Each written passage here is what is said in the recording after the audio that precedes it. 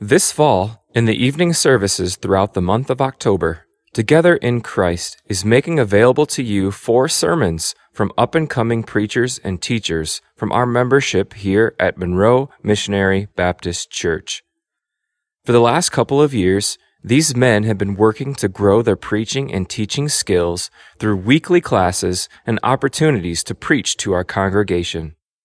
This opportunity is given to these men in order for them to put into practice what they are learning and then be encouraged, edified, and sometimes corrected and reproved by our congregation. The following message by Cameron Bitzer is brought to you by Together in Christ. I've only this will be my second time preaching. And just after the first time, I had found out that at least I share some sympathy with Pastor Tim and other pastors who understand that they are preaching the word and they have the care of souls in their hands, and this is a very stressful thing. But in order to lighten the mood, I wish that was all I had to worry about is caring for your souls, but in learning how to preach, I also have to worry about the time. And in light of bearing burdens, as we heard this morning, I thank you guys for bearing with me last time for 50 minutes. I'm going to, I got my eyes on the clock, so hopefully I can, maybe you guys can practice some fruit of the patience and bear with me as I learn to preach in a timely manner. So we're going to go ahead and start. The text is up there if you guys can turn with me to Matthew chapter 4. We're going to be in verses 12 through 23. And your Bibles will have headings over sections of Scripture. For example, if you were to look above verse 18, it would probably tell you that that's the section where Jesus calls the first disciples. But when God inspired the authors of the books of Scripture to write them, those titles were not God-breathed, so I'm not exactly following those. We're going to be in verses 12 through 23. I'm going to go ahead and read that. Now when he heard that John had been arrested, he withdrew into Galilee, and leaving Nazareth, he went and lived in Capernaum by the sea in the territory of Zebulun and Naphtali, so that what was spoken by the prophet Isaiah might be fulfilled. The land of Zebulun and the land of Naphtali, the way of the sea beyond the Jordan, Galilee of the Gentiles. The people dwelling in darkness have seen a great light. And for those whose dwelling in the region and shadow of death, on them a light has dawned. From that time Jesus began to preach, saying, Repent, for the kingdom of heaven is at hand. While walking by the Sea of Galilee, he saw 2 brothers, Simon, who is called Peter, and Andrew, his brother, casting a net into the sea, for they were fishermen. And he said to them, Follow me, and I will make you fishers of men. Immediately they left their nets and followed him. And going on from there, he saw 2 other brothers, James the son of Zebedee and John his brother, in the boat with Zebedee their father, mending their nets. And he called them. Immediately they left the boat and their father and followed him. And he went throughout all Galilee, teaching in their synagogues and proclaiming the gospel of the kingdom, healing every disease and every affliction among the people. Bow with me as we pray. Father, your word is sweet to our souls. God, your word is good to transform us. God, as we've heard in your word, we are sinners, God, we have faults. But God, you are gracious towards us. And God, as we come to you, I pray that this evening we'd be honest with ourselves. God, knowing our faults, knowing the tendencies of our flesh to not live in obedience to your commands, but to live for ourselves. And I pray that you would be gracious towards us. And God, that you would transform us more into the likeness of your Son for your glory. Fill us with your Spirit, God, and empower us to live according to the commands. And thank you for your grace, even when we fall short. I pray this in Jesus' name. Amen. So, in essence, this text is, if you were to take a course, it would basically be Discipleship 101. It was a couple years ago, we had a classroom meeting in the back on, I think it was Sunday nights. We were going through a book called Real Life Discipleship, and it focused on this verse, Matthew chapter 4, verse 19. And he said to them, "Follow me, and I will make you fishers of men." So in essence, this verse is defining a call to discipleship. A disciple is a learner. A disciple is a pupil. There's many terms we can use. A disciple is a follower of Jesus Christ. And so something that should stand out to us in this passage, I think, and in relation to our own lives, I think we'll see how we fall short. But we see how the disciples, when called by Christ to follow him, the book that we had went through referenced the following them as having a knowledge of Christ. When we follow Christ, we ought to know who he is. If you don't know who Christ is, you can't follow him, in essence. Jesus says, "And I will make you." So in essence, a disciple is being changed by Christ. That's utterly important in the life of a disciple. And then, "I will make you fishers of men." So the end there, fishers of men, a disciple, the book would say, was committed to the mission of Christ. And it's vital as we understand the importance of these things. And we see that in the case of these disciples, we have Peter, his brother, and then the sons of Zebedee. They immediately left everything. I mean, their livelihood, they immediately abandoned that. I'll get to that in a second, but what I see there is an urgency and importance for discipleship. And if you guys have had your ears open, you will have heard our pastors here talk about how we have a need for discipleship in the church. Our church is desperate for discipleship. And so I hope that as we examine a few what I think are qualities of disciples in this passage, and I'm going to use other supporting passages, I hope this is going to encourage some importance, some urgency in our hearts and in our minds to pursue discipleship.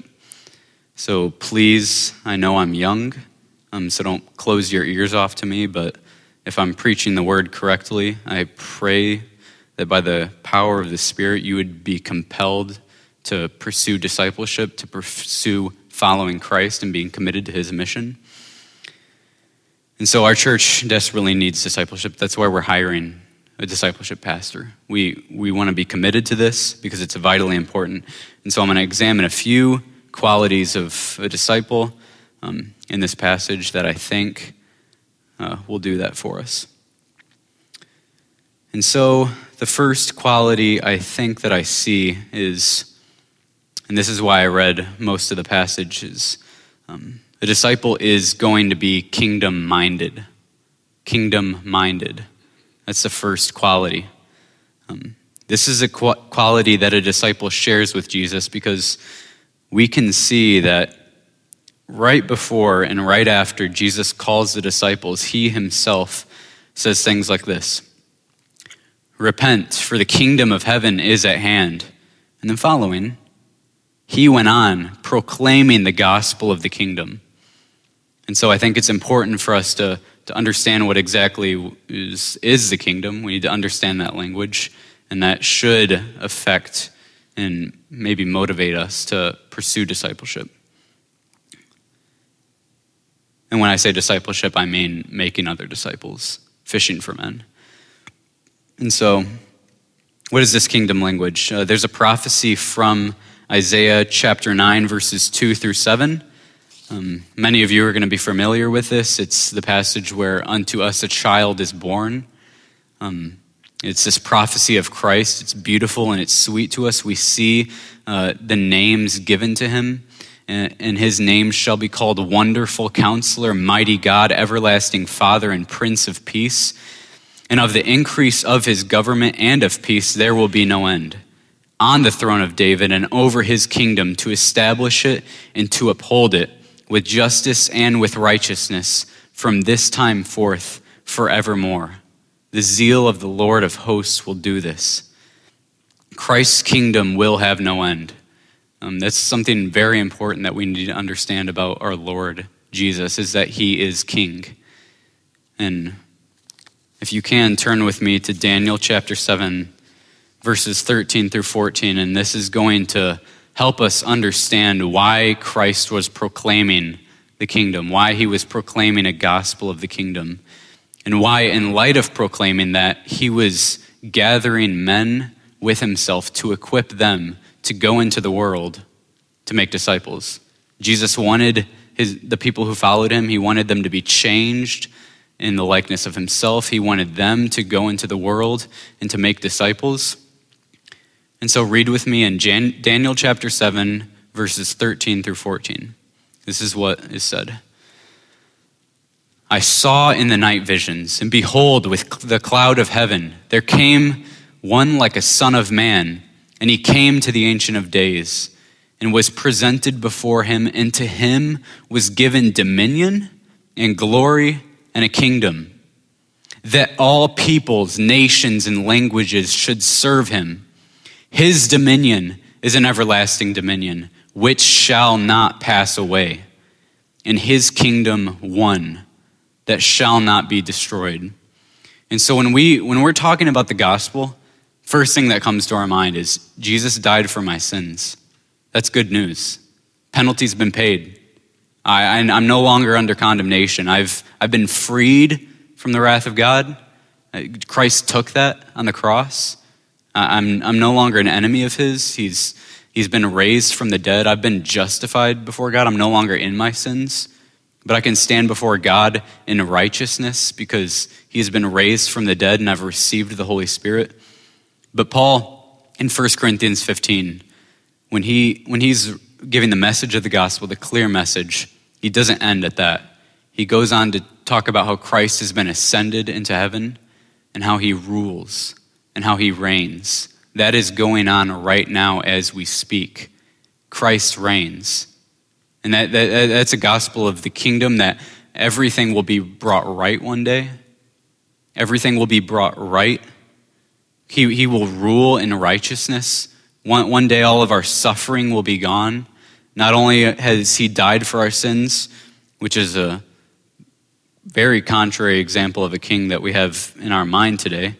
Not only has he done that, but he proclaimed this kingdom in light of going to make disciples. He proclaimed this kingdom in light of bringing others, because that kingdom does not include only people who look just like us. It includes people from every tribe, tongue, and nation. And so in order for, we understand the context. Christ is in Galilee right now. And so if he was wanting to send people to fulfill this prophecy, he has to equip people to go fish for men. And so that's a kingdom that is good, that is good news. It helps us have urgency because we understand that if Christ wants all these people into his kingdom, if he wants all of them to be found in him, we're going to go and we're going to proclaim the gospel. And so Christ is king, and he even commanded at the end of Matthew in chapter 28 that he wanted his disciples to go into all the world. We see the fulfillment of that throughout the book of Matthew. He wanted his disciples to go into all the world and to make disciples of all nations. That's the gospel of the kingdom. And that's something that our Lord commands, so we should be urgent to do so. An urgency because of, turn with me to John chapter 18, verse 33 through 38. I'm going to have a lot of reference text, support text, because that's important. In John chapter 18, verse 33 through 38, it says this: So Pilate entered his headquarters, and again Jesus said to him, "Are you the king of the Jews?" Jesus answered him, "Do you say this of your own accord, or did others say it to you about me?" Pilate answered him, "Am I a Jew? Your own nation and the chief priests have delivered you over to me. What have you done?" Jesus answered him, "My kingdom is not of this world. If my kingdom were of this world, my servants would have been fighting, that I might be delivered over to the Jews. But my kingdom is not from the world. Then Pilate said to him, so you are a king? Jesus answered, you say that I'm a king. For this purpose I was born, and for this purpose I have come into the world, to bear witness to the truth. Listen to what he says there. To bear witness to the truth. Everyone who is of the truth listens to my voice. Pilate said to him, what is truth? And so as we look at the example of these disciples literally leaving their lives to follow after Jesus, to be committed to this mission of making disciples, our kingdom is not of this world. So the logical conclusion we come to is, as a materialistic worldview that some of us often have, we would say that's outright crazy that the disciples would just abandon everything to follow Jesus. Well, they did, and they did so to proclaim the truth. It's our job, too, to go into all the world to proclaim the truth, and we can have confidence that if anyone is of the truth, they will hear the voice of Christ, and they will follow after him. That frees you from a lot of worry in your discipleship, trust me. But this isn't necessarily saying that Christ is asking the same thing of you. I hope you understand that. He's not asking you to quit your jobs right now to be committed to discipleship. That's something I think that they had to do because, well, Jesus was physically with them at the time, so they really didn't have another choice. If they were going to follow him, they literally had to follow him. But we have much more freedom now. We have the Holy Spirit, So we that's not necessarily what he's calling us to do, so don't get that idea. And so a second quality, moving on. A disciple knows where he is going. A disciple knows where he is going. And you can see this in the setting of what's happening in this passage. There's a prophecy fulfilled. Matthew is full of prophecies of the Old Testament being fulfilled in Christ. And we have that one from Isaiah chapter 9 that I had read.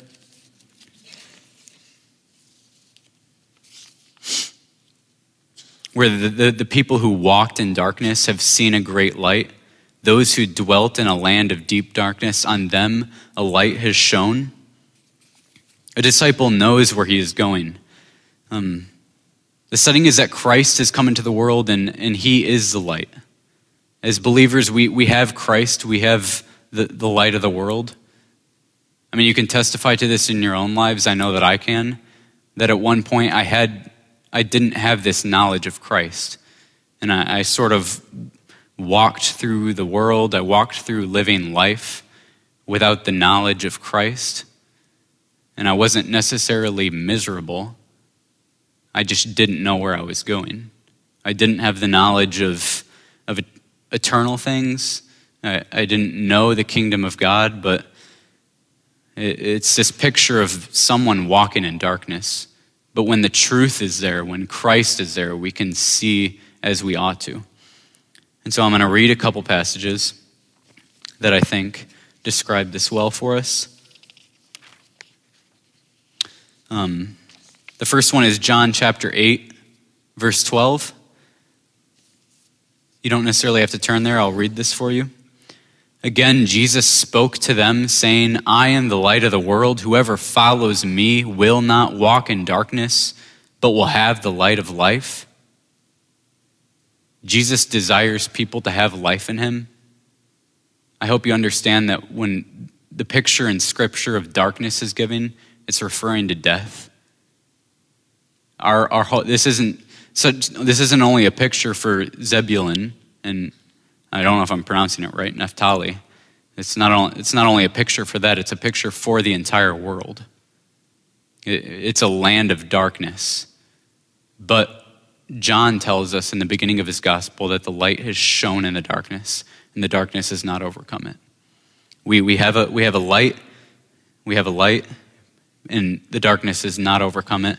And in John chapter 12, verse 35 through 36, this is what Jesus said. So Jesus said to them, the light is among you for a little while longer. Walk while you have the light, lest darkness overtake you. The one who walks in darkness does not know where he is going. While you have the light, believe in the light, that you may become sons of light. And so as believers in God, we have not done this on our own. We know that we were walking in darkness and we didn't know where we were going. Another picture of this is us being dead in our trespasses and being made alive by Christ. As we're walking in darkness, it doesn't make sense that we would be able to see. We would be able to find our way towards God. That only comes through Christ, who is the light of the world. And so as we're trying to understand and to equip ourselves with this sense of urgency for discipleship, it helps to understand that the people in the world without Christ are walking in darkness. Okay, you guys have many loved ones. You have many friends. Some of you even here are walking in darkness. And those people do not know where they're going. They don't. They do not know where they're going.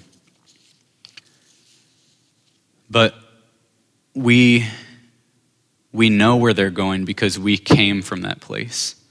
Colossians 1:13-14, he has delivered us from the domain of darkness and transferred us to the kingdom of his beloved Son, in whom we have redemption, the forgiveness of sins. My guess is that before you guys came to Christ, you probably didn't take sin that seriously, right? No? The people who are walking in darkness in the lives around you, they probably don't take sin that seriously. And I'm not saying anyone who doesn't take sin seriously is not a Christian. I'm saying specifically those who are walking in darkness probably don't take sin that seriously. Probably don't realize what Romans 2:8-9 says. But for those who are self-seeking and do not obey the truth, but obey unrighteousness, there will be wrath and fury. There will be tribulation and distress for every human being who does evil, the Jew first and also the Greek. They probably don't understand that. They probably don't have that mindset, because you'd think if they really knew and believed in a wrath to come, that they would turn from that. They really believe that. But we have the light of the world. We have mercy and forgiveness found in Christ and the gospel.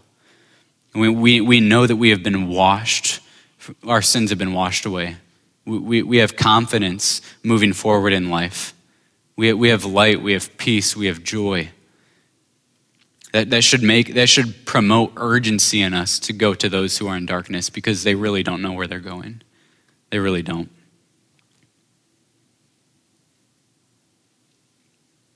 And so this is why Peter says in 1 Peter chapter 2, verses 9-10, and I would even say this to you guys right now as a congregation, but you are a chosen race, a royal priesthood, a holy nation, a people for his own possession, that you may proclaim the excellencies of him who called you out of darkness into his marvelous light. Once you were not a people, but now you are God's people. Once you had not received mercy, but now you have received mercy. You guys need to understand the severity of sin. I'm going to really dive into the scriptures. A week ago, we heard preached that we need to view sin from the eyes of God. And it's the same with our loved ones. It's the same with our friends, with those in the workplace, all of the people walking in darkness who do not have Christ. Their sin has separated them from God. And we know that Christ is willing to take them in. We know that those who hear the truth will follow Christ. They will come to him if they are God's chosen. They will leave. They will be taken out of darkness and into a marvelous light and experience forgiveness. Guys, there's wrath and fury coming. That should promote urgency for those who are self-seeking and do not obey the truth. We want to bring the truth to them so that they can obey. I hope this promotes urgency in you. A third quality of a disciple This one's very simple, it's very basic, and it's not necessarily drawn from this passage, but it can be drawn out of sheer logic. A disciple has knowledge and is growing in it, specifically knowledge of Christ.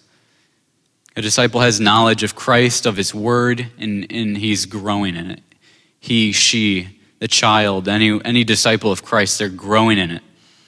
If you are called to disciple others, you're called to know the word.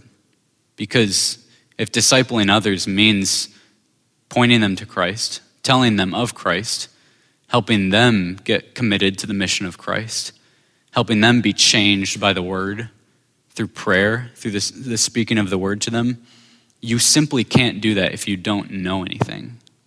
It's important for us to be in the word, to daily, if we can, be in the word in order that we might be able to teach others. I mean, we might gloss over this, but at the end of Matthew, I'm going to keep coming back to this verse. I'm sorry if it's a cliche verse for you, but Jesus said, go into all the world.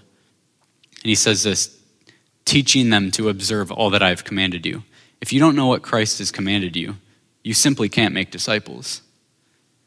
He's commanded us to humble ourselves, to believe in Christ for salvation. And after that, he's commanded us to walk in his footsteps. And if we simply don't know what that looks like, you can't make disciples. And so I would encourage you guys that in light of this, I'm going to move on to my last point. It'll be a fourth quality, but it's okay to be in a place where you need to grow, okay? A disciple has humility. You heard it preached this morning if you were here, and I praise God for working this. I didn't see Pastor Tim prepare his sermon, but I had wrote a very similar point, and when I prepared this, but it's being honest with your failures. Jesus said to the disciples, and I will make you fishers of men. There's change to happen. The enemy, he's very good at tricking you, that when you see that there's a lot of change to happen, he's going to bash you down. That's a great opportunity for the enemy to bash you down. He wants to tell you that you're a screw up and you're a mess up, and that's true, but he wants you to stay there. He wants you to be convinced that the fact that you need to grow means you're not doing something right. You're not an effective disciple. You're not really following God. But Jesus knows that we have room to grow. And he said, I will make you. So admitting our failures, admitting the areas that we need to grow is far, far better than being in a place where you're too prideful to do that and accept complacency. Okay? I'm afraid many of us are here. We're not willing to admit the areas where we need to grow. We're not willing to admit how low our knowledge is of the scriptures. But understand there is utter grace for you. Admitting failures and being open with failures is a wonderful thing. It shows how the grace of God is exemplified in our lives. How we are a people who live under grace. That I'm able to willingly admit my failures and admit how I fall short and how I don't understand this passage and how I don't know how to do this. That Christ is calling us to grow in him. And so we ought to be humble. We ought to have humility. And part of humility is not depending on ourselves. Though we are totally responsible for pursuing Christ and for working out our salvation and being committed to these things and following him. There's an action there. Though we're totally responsible for doing these things, we have to be dependent on God. I hope you understand the importance of prayer. If we want to make disciples, we ought to be committed to prayer. This is the work of God for his glory. This is the work of God, and we see this played out in Acts. in Acts chapter 6, verse 7. This is happening right after the apostles said they had appointed the deacons to do that ministry that they had been asked to do. And the apostles, they said this: "We are going to devote ourselves to the ministry of the word and prayer." In Acts chapter 6, verse 7, "And the word of God continued to increase." See how it almost has a life of its own? "And the word of God continued to increase, and the number of disciples multiplied greatly in Jerusalem, and a great many of the priests became obedient to the faith." It's through committing ourselves to prayer and into the word, into the proclaiming of the word to each other, that we'll see growth, that we'll see. We ought to be urgent about these things because it doesn't come about on our own. And Pastor Tim said this morning, referring to bearing each other's burdens and whatnot, he said that this was God's plan for a healthy church.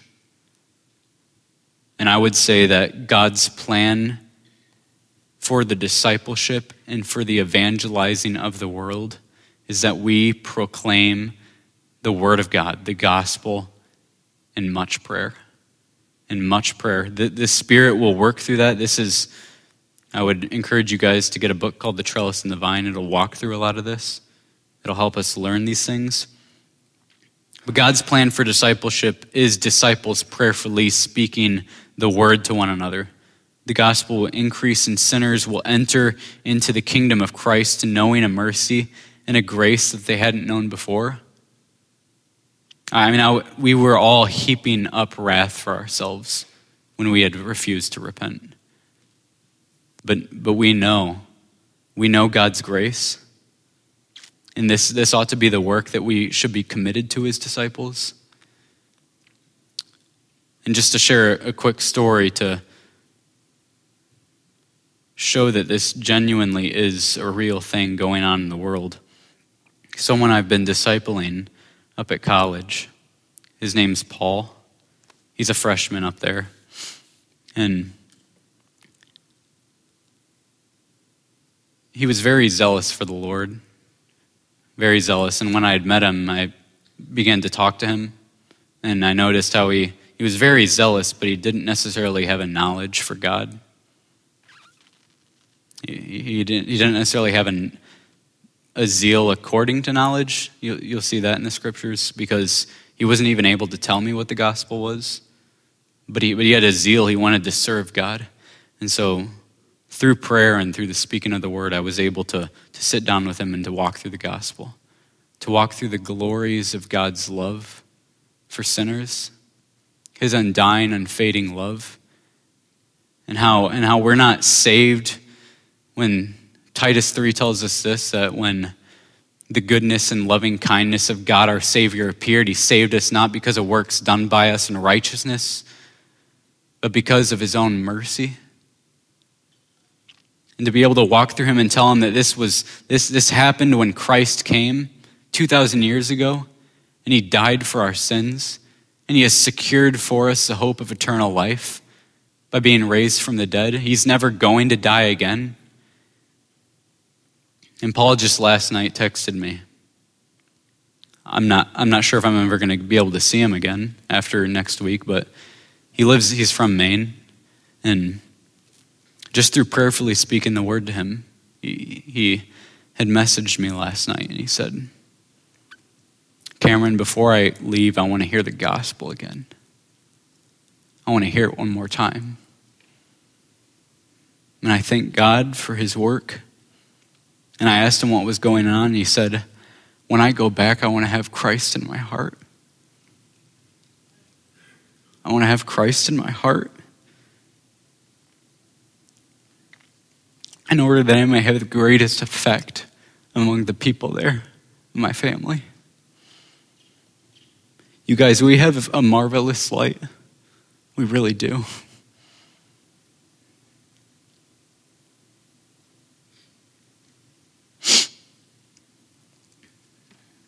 We don't deserve this. The disciples didn't deserve to have a life of their own. It was a gift. And Christ has called us to go into all the world to make a people for himself. And I will boldly say this, that our King deserves a people. He does. He has shown us mercy. We ought to proclaim his excellencies to a people. We ought to teach the word to one another. So please get over yourself. And if you need to grow, please come to people who can help you grow.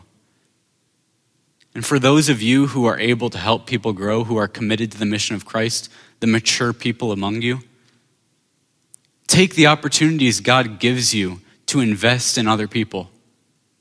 Take those opportunities. Your time is not worth more than the fishing of men. It's not. Your hobbies, though they're good things, they're not worth more than taking up opportunities to spread the gospel, to present other people mature in Christ so that they can go and make disciples. Because our King, he's building a kingdom, and it's not going to have an end. It's going to be for eternity. And we want our loved ones and our friends and the lost to know that light.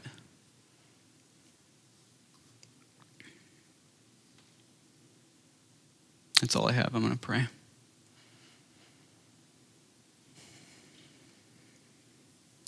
Father, I thank you.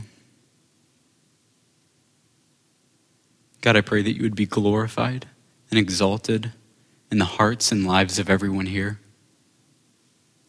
God, for those of us here who are not saved, who have not placed our trust in Christ, please open their minds and their hearts to understand the gospel, that Jesus Christ came to save us, not because of any works done by us in righteousness, but because of his own mercy. And if we would just trust that he died for our sins, that the penalty's been paid, and that he raised from the dead, and he is ruling right now, and we are declared righteous through faith in him.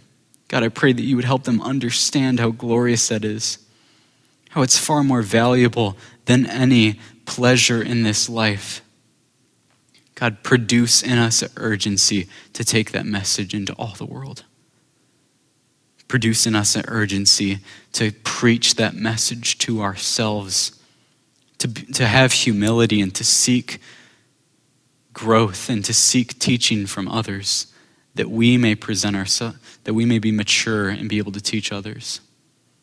God, help us. And I know that this cannot happen apart from your Spirit. So please help us, Father. In Jesus' name, amen. You have been listening to a message by Cameron Bitzer from Together in Christ. This content has been provided to you by Monroe Missionary Baptist Church. For more information, visit us online at mmbconline.org.